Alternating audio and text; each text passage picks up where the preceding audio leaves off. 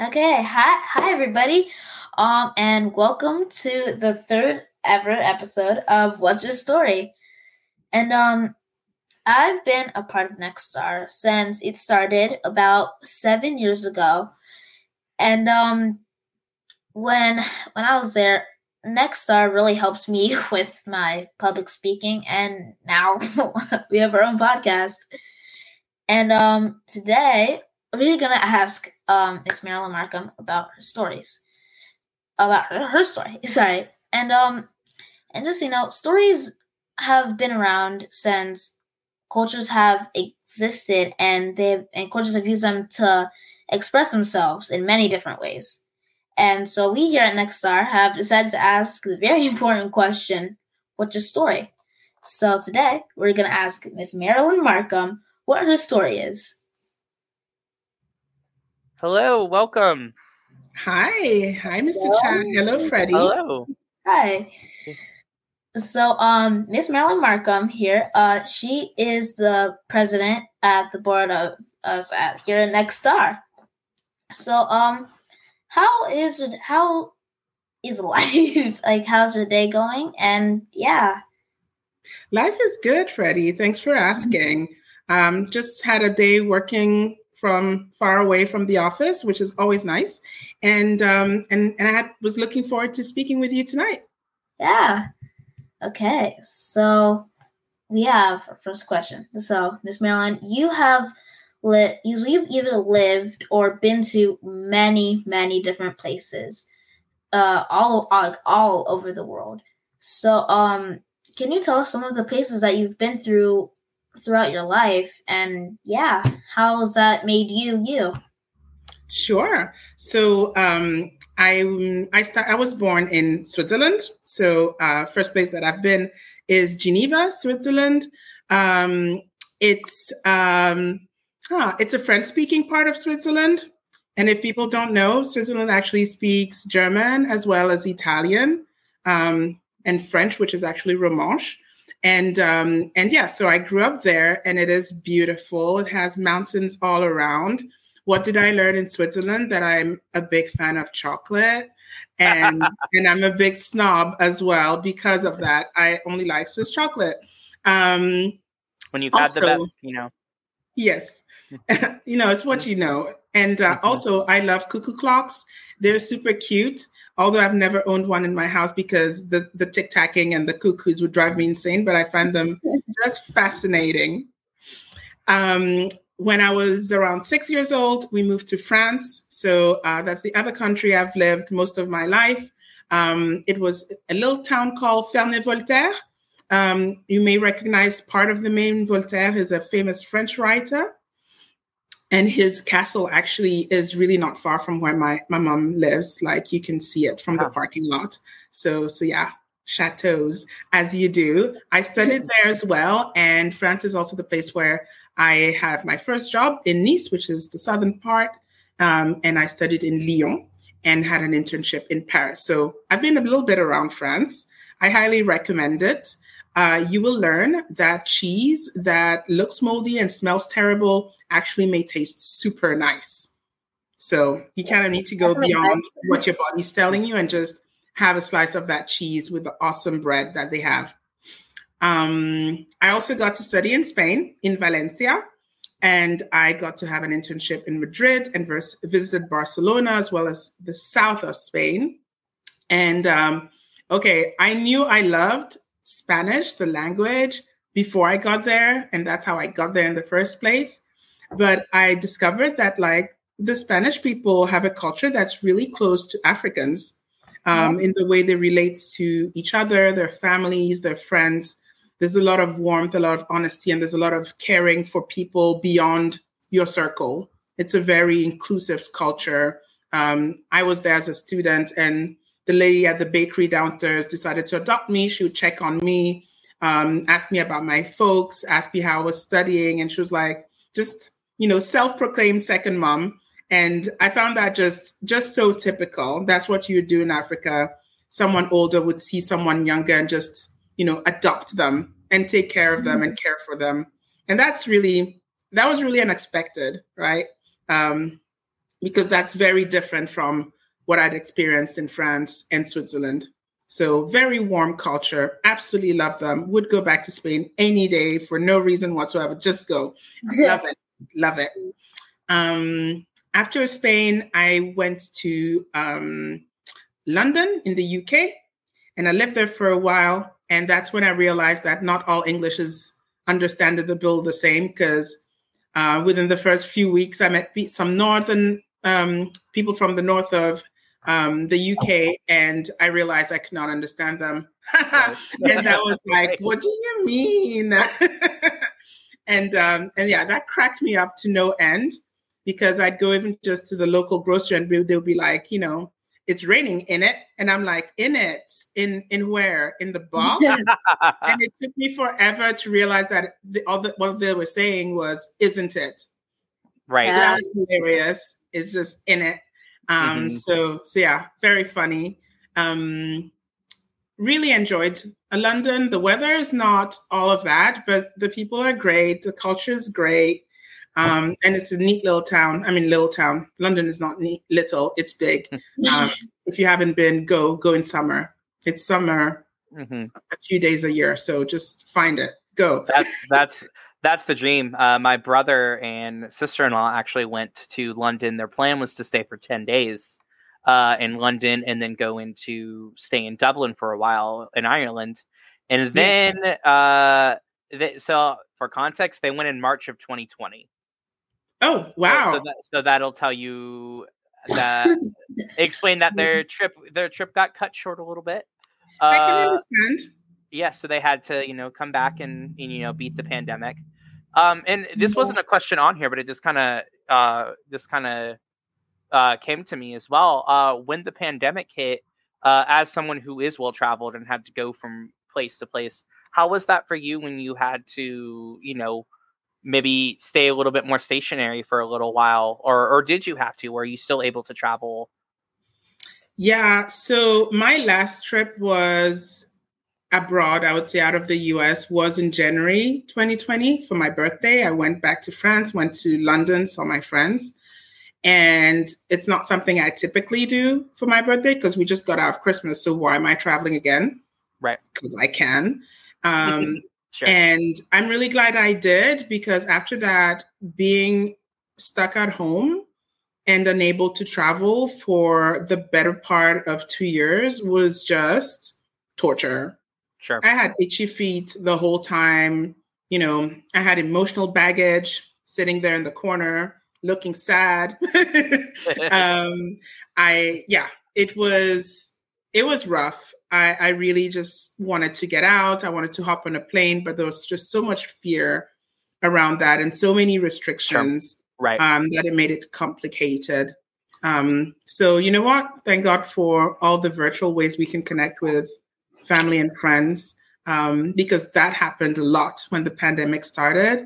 And right. And yeah, it was a blessing to be able to do that. For sure. Yeah. Absolutely. Yeah.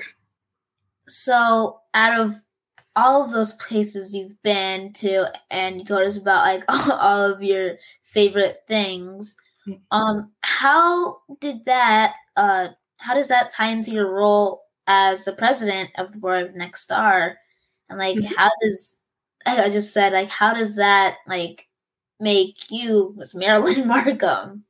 Sure. I mean, I've been to more places, but the thing that really the reason why I got involved with Next Star is that we were running our summer school where people get to travel without leaving, where we invite people from all over the world to come speak about their country, their culture, and share something about who they are.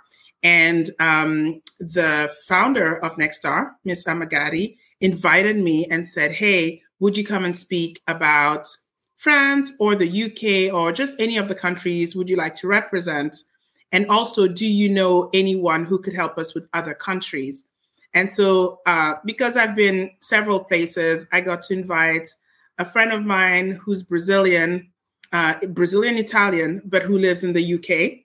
So that was an interesting mix. I invited my friend who's South African to speak to us. And who else did I invite? I can't remember.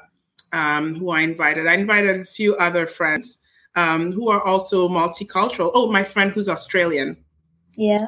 Yes. I have been to Australia as well. Went to Uluru, which is the middle of the country. And yeah, it was amazing. So it's really cool that I had the network of people that I had from all over the world, because I had been those places to actually come and speak at Nexstar and help the kids kind of explore the world from the comfort of their own homes over Zoom. So that's how I got first involved with Nexstar. And then it was offered to me to say, hey, would you like to be involved in a more permanent basis? And yeah, I said yes. And that's how I became the president of the board. Yeah, definitely. So I also heard that you have one of your favorite children's stories, and I know that you're fluent in French. So would you like to just tell us just a tad bit? It doesn't have to be a whole story, but just a tad bit of your story. Caveat to anyone listening to this, parental guidance is going to be required on this one. I don't know that it's a children's story, but the story I read in a book and then saw as a movie that I really just loved and really just tickled my brain was Life of Pi. And let me remember, I think the author is Yann Martel, who is Canadian. And Pi, who is a little Indian boy, who's the main character of the story, capsizes with his parents and then has to survive on a life raft with a bunch of animals as it drifts across the ocean. The thing is, his name is not actually Pi. His name is Piscine Molinard Patel. And piscine is swimming pool in French. And the reason why his name is that his uncle used to love going to the swimming pool. And due to during the colonial times, there was a swimming pool that was built in his city in India, which is the Piscine Molinard, which is the same name that they gave this little boy. So it's kind of weird. And I can tell you a little bit of the story in French. And tell you why I liked it, but you're going to have to stop me. Donc, sure. Life of Pi est un livre qui décrit l'histoire fantastique d'un petit garçon indien qui doit tout abandonner derrière lui et qui doit traverser l'océan pour aller au Canada avec ses parents. Ses parents possèdent un zoo et ils sont en train d'accompagner leurs animaux qu'ils ont vendus à un zoo au Canada lorsque leur navire chavire. Et l'histoire qu'on suit, c'est Pi, le petit garçon, qui est le seul survivant après l'accident qu'ils ont eu dans leur bateau. Il se retrouve seul avec 5 animaux dans un bateau de survie. Et on suit son aventure jusqu'au jour où il est finalement découvert par un navire et sauvé. Et le truc qui va vraiment vous embêter, c'est qu'à la fin, on se demande si vraiment tout ça s'est réellement passé avec tous ces animaux ou si il a rêvé son histoire. So that was All that. Right. Yes, thank you. I just want to say, I'm honestly just like amazed. Yeah, I was just like, I don't know exactly what we're talking about right now, but I am interested. And you should be. Wonderful. Watch the movie. Movie. I will. I understood like one out of every 10 words, and I was just like, no, that's so cool.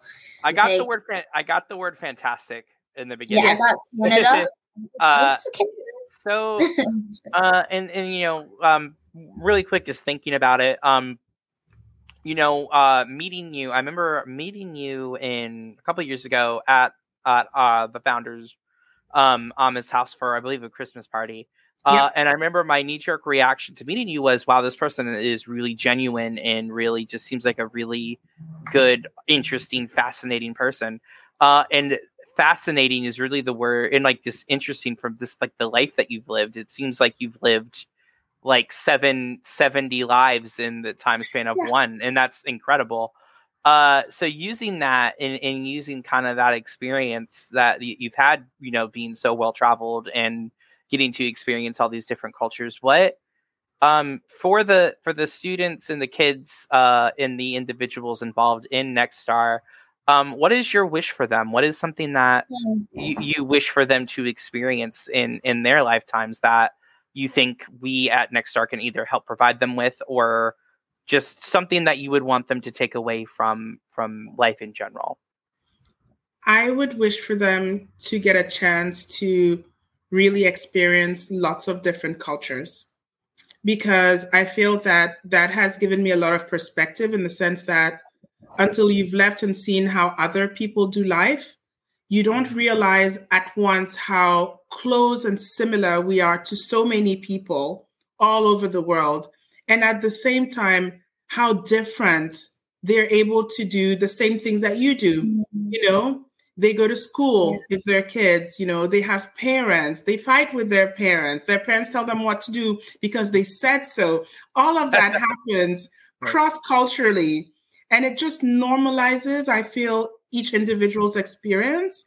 But at the same time, you also realize that there are many ways to do one thing, and that, it just expands your brain. And I really wish that everyone would get the opportunity, if not to physically travel and experience that, to actually just join us at Next Star, where we bring the world to you by inviting natives from all over the world to speak with you. And actually, you can hear their accents, you can hear their stories, and realize that there's just one big human race. And we're so, so similar, but at the same time, our differences make it so exciting to connect with each other. So that's my most profound wish for everybody. And I think that Next Star is already helping achieve this exposure. And it's so essential, especially for the future generation, if we want this world to be more united, and we want them to be able to interact more fully with all the people that they'll get to lead or just rub shoulders with. It's just so important, I think, to become a well-rounded individual if you can be exposed to people who are so entirely different from you, and yet so common, find so much commonality. It's kind of a paradigm, but a paradox, but it's so real. And the only way that you can understand it is by experiencing it. Right. Mm-hmm. Absolutely. Yeah, definitely. So, Ms. Marilyn, I just wanted to say a big thank you for just being here and telling us a little bit of your story.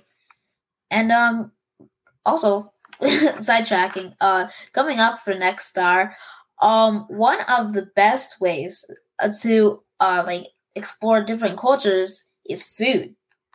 Yes, eat all the food. So Next Star, for those of you guys in Richmond, we'll be exploring different and ethnic cuisines all over the place. And for more information about that, you guys can go to www.nextstarpac.com.